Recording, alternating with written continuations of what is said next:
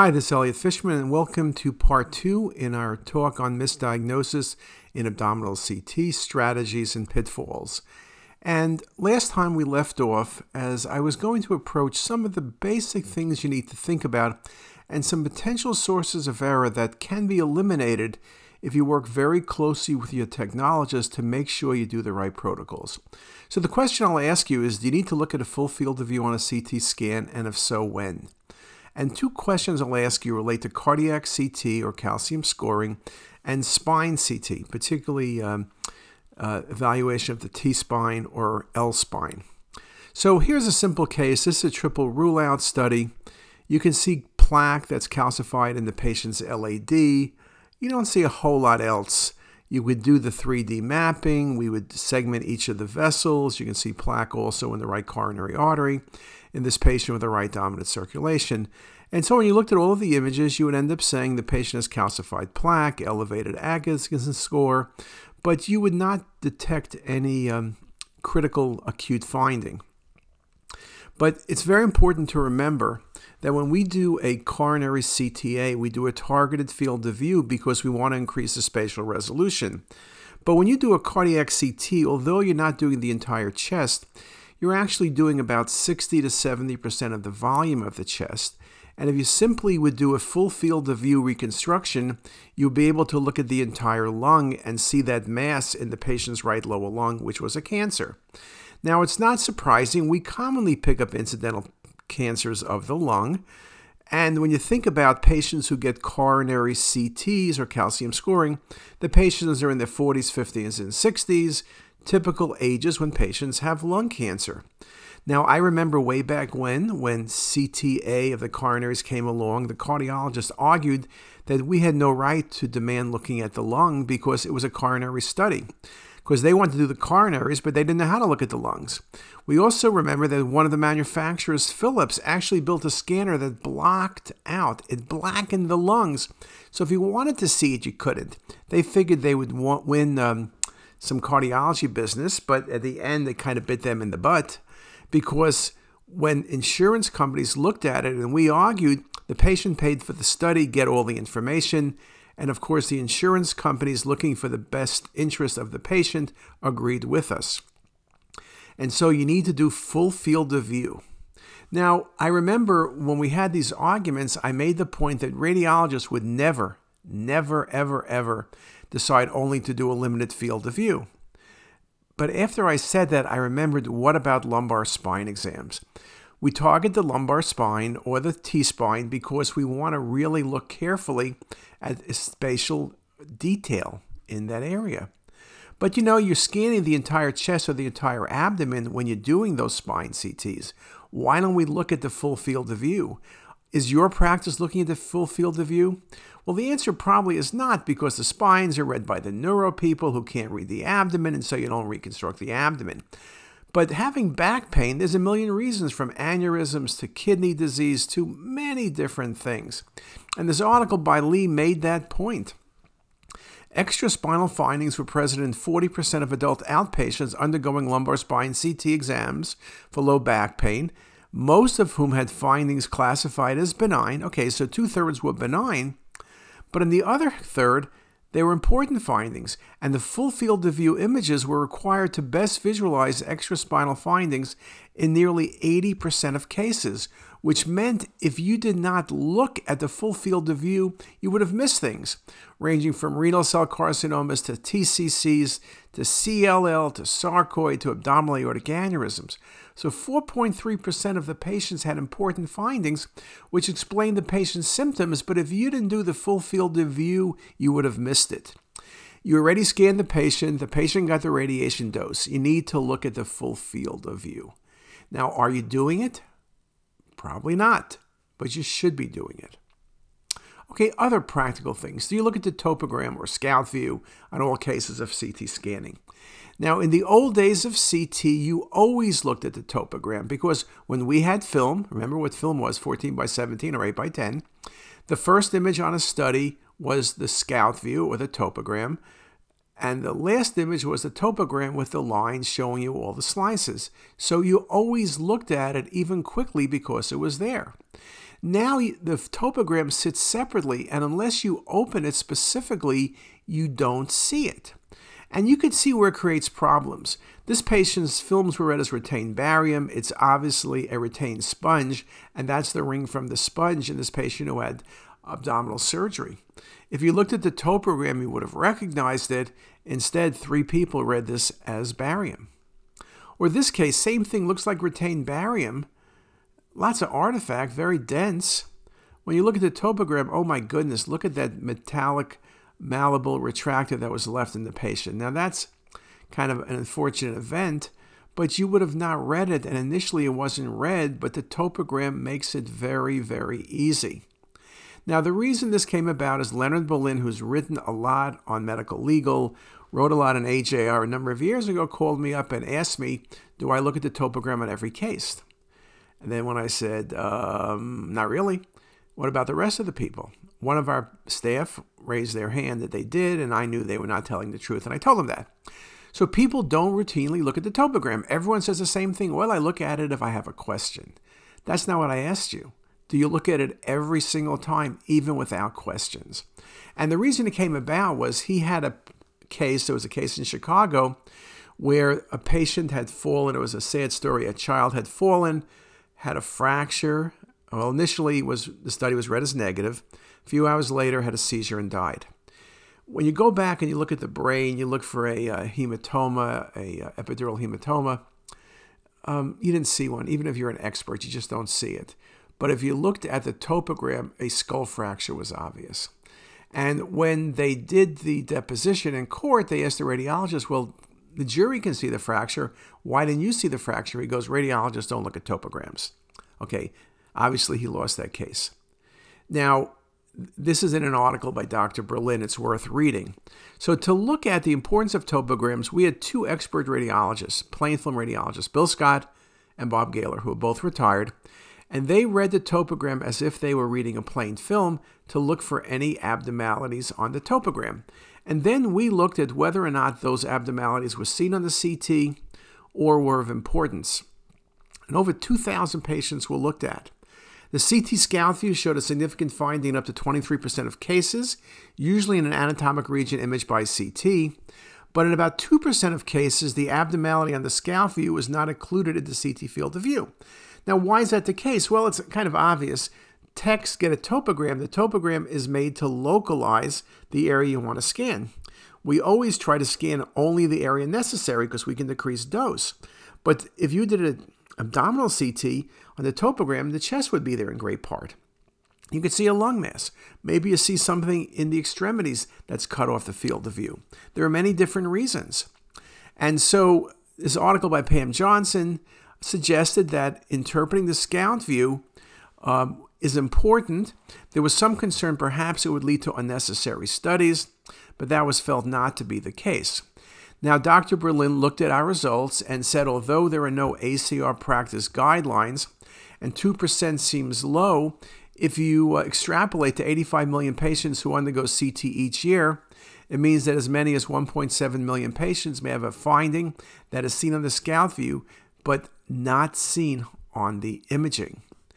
And his feeling was reasonable medical practice, logic, and medical legal as well as ethical considerations confirm the conclusion that the topogram must be looked at in every case. Richard Daphner wrote an article about a year later and made the same statement. Scout images are an integral part of any CT exam and should be carefully reviewed for findings that may or may not be included in the field of view of the study. Again, that's the point. Itchery wrote an article a couple years later, again, looking about how scout views have been shown to contribute significantly to diagnosis. His suggestion was a simple and effective remedy for the type of bias, which is not looking at the topogram, would be to include a field on the report that says reviewed the scout images. Therefore, you had to say something. Scout images show nothing, show something that's on the regular CT. But again, if you had it on a preset report, on a template, it would force people to look at it. Very, very important. So let's now go away from those generalities and get down to specific problems. And the first problem I'm going to talk about is bladder cancer.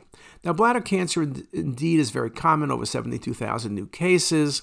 Most cases are TCC. But I'm not talking about the cases of hematuria where you look for bladder cancer. I'm not talking about staging bladder cancer. And I'm not talking about follow-up, rule out recurrence of bladder cancer. I'm asking you, how often is bladder cancer an incidental finding? And how often is it missed on a routine CT scan? What's your liability? And what do you look for on CT for the routine evaluation of the bladder on a contrast scan? Now, the reason this came up was twofold. The first is this case. This is a non-contrast CT scan, and I looked at this for the MedChi of Maryland. It was a legal case. The patient had abdominal pain, acute abdomen. The radiologist read the study as ischemic bowel. The patient was older, did have ischemic bowel. You see the thickened descending colon. Patient went to surgery, and they did fine. They had resection. They did great. The radiologist at that time did not notice this finding in the bladder. Okay? You know where I'm going with this. A couple of years later, the patient resurfaces. Now his back pain, there was a bone met. You did the abdomen, and there is a bladder mass that's bigger than it was before. Missed bladder cancer. Incidental finding, missed. But even that's not what I'm talking about, because that was a non-contrast study, and that was a pretty big mass.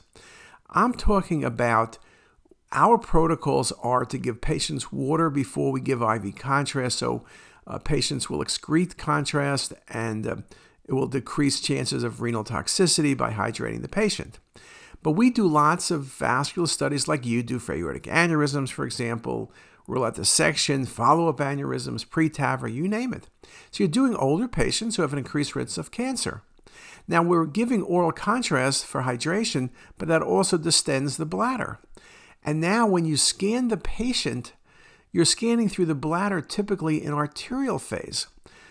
Although we don't think about bladder cancers as being hypervascular, they in fact are vascular around 80 to 90 Hounsfield units, but against urine, which is 0 Hounsfield units, it stands out very nicely. So incidental bladder cancers are best seen and best missed on arterial phase imaging. Any enhancement of the bladder wall or off the bladder wall should be investigated further. Do not assume a zone of subtle bladder enhancement is of no significance. And at times, coronal and sagittal views can be helpful if you're worrying about partial averaging. And here's such an example. This was an aortic aneurysm study. There's a 5 millimeter enhancing lesion at 12 o'clock. It's very obvious. Now, what we noticed a few years ago is that we missed a few of these cases because we weren't looking carefully. We now look very carefully. I've not seen a miss in years. Again, it shows why you have quality assurance meetings and go over specific problems. Now every radiologist knows to look at the bladder. It only takes 5 seconds, but you need to specifically look to make sure there's no thickening and no abnormal enhancement. But it's the enhancement that I'm really looking for. And there it is. If you didn't believe it, there's a sagittal view showing you a 5 millimeter bladder cancer. Another example here again, patient who was getting aortic aneurysm evaluation at exactly about right here at about 7 o'clock. There's an enhancing lesion. That's a bladder cancer. No surprise. There it is in the coronal views. And here it is when you go from axial arterial to axial delayed. There's some contrast in the bladder now, and there's the patient's tumor there. But you can see how easy it is to miss on arterial phase imaging. This is a little bit larger at about 3 o'clock. There's an enhancing lesion. That's a bladder cancer. Nothing very tricky. There it is in the coronal view. Again, there it is with the bladder opacified with positive contrast. Again, easy to see, but easy to miss if you're not looking carefully. This article by Rahman, the presence of a discrete bladder mass or nodule should be considered suspicious for malignancy. In many cases, such lesions may be better appreciated in early phase imaging. And again, it's those small arterial zones of enhancement that are particularly critical. In other words, although TCC has been typically regarded as a hypovascular tumor, these lesions have considerable urothelial hypovascularity and are typically most conspicuous on the early phase imaging. As a result, any focal hyperenhancement of the bladder urothelium must be considered suspicious for malignancy, and a very good point made there. Now, when we look at other common sources of error, I mentioned before that you're doing an abdominal CT, you don't look at the lung. It's this idea of you have the entire scan, you have to look at everything. So failure to select a portion of the exam, such as lung bases, or looking at bone windows are all very common error. And so one of them that it's particularly important that we noticed also was missed was pulmonary emboli. And I'm not talking about a study where it says rule out pulmonary emboli, or it's rule out dissection in PE, or it's shortness of breath. I'm talking about abdominal CT where a small portion of the lung is in place. And where we noticed this was in pancreatic cancer, where we were scanning the abdomen to look for pancreatic cancer or stage pancreatic cancer. And when I did the thin sections for the 3D, the 0.75s, instead of using the 3s or 5s, I would pick up small PEs that were missed. And in oncology patients, this is particularly an issue because 1 to 5% of all oncology patients have incidental pulmonary emboli. The point we learned is, although most of us spend time looking at the lower lung fields to rule out METs, we didn't look to rule out pulmonary emboli. Pulmonary emboli can be very subtle, so you need to have a high index of suspicion and always look at the thin sections, which we weren't doing as well. So here's a nice example of a pulmonary emboli in the right lower lung, very nicely shown there and there. Another same example, or here it is again. There's the PE, nicely shown in the coronal views. Or here's another example of an incidental PE. Again, with faster scanners with better injection, you are going to pick up these small incidental PEs that are very easy to miss, right? Typically lower lung. What's interesting is that when we see them, they're most commonly in the right lower lung, not the left. Sometimes they're in both. I tell my fellows that if you don't have that much time, only look at the right lower lung because you'll pick up 95% of PEs. Don't look at the left. That's tongue-in-cheek, obviously. You got to look at everything, but you can see my point. And Charlie White and colleagues wrote this article a couple years back that made the point that PEs are commonly missed on abdominal CT scan.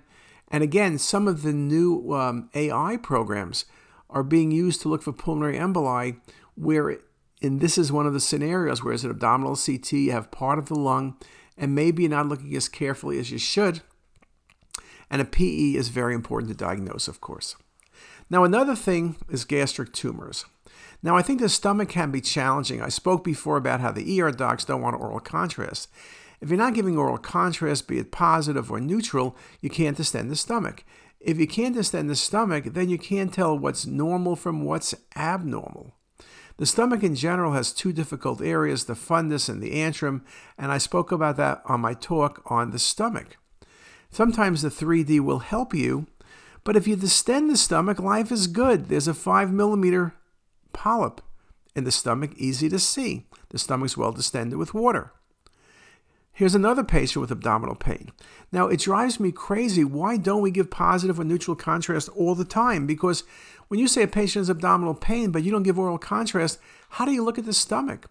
Well, here, to everyone's surprise, there's an infiltrating process in the antrum of the stomach, which was a carcinoma. But then you look at this case. What do you say here? Is this infiltration? Is this lymphoma? Is it carcinoma? Or is it lack of distension? What is your report going to say? Unopacified stomach, can't tell, or you're going to overcall, undercall, advise clinical correlation, you're going to ask them to repeat the study. None of that makes any sense. In this patient, if you would have given oral contrast, you would have seen the patient has hundreds of polyps. Now, the patient wasn't given oral because they were getting an ERCP, so we couldn't look at the stomach. But when you looked at the stomach, the patient had hundreds of benign polyps. Look how easy it is to see, but if you don't give the water for distension, here it is again, you're not going to make that diagnosis. Again, technique drives your accuracy. The other thing, again, might be timing. This patient was referred in for a pancreatic mass, tail of pancreas. And you see something going on, and the question was they felt they were unresectable. They came to Hopkins for a second opinion. If you look at the left lobe of the liver, the slight nodularity, the patient has cirrhosis. I always make the point that when you have arterial phase imaging only in a cirrhotic patient, you need to be very careful. Arterial phase imaging is great for picking up hepatoma, but you don't often see varices, and then you could call things nodes or call things masses like this tail of the pancreas, which simply is not even the pancreas. It's all varices in a patient who has significant varices and portal hypertension. You can see the varices very nicely on the 3D as well. So it makes the point when you have a cirrhotic liver, before you start calling nodes or masses, make sure you have venous phase imaging. Okay, that can be very important. The next thing let's look at is pitfalls in renal imaging. But before we do that, let's just take a break and then we'll come back in 10 minutes. See you then. If you liked what you heard here today, please make sure to hit that subscribe button and visit our website ctisist.com for lectures, quizzes, pearls, and more. Also, be sure to check out our apps that are available for free on the Apple Store. All links are in the description box below.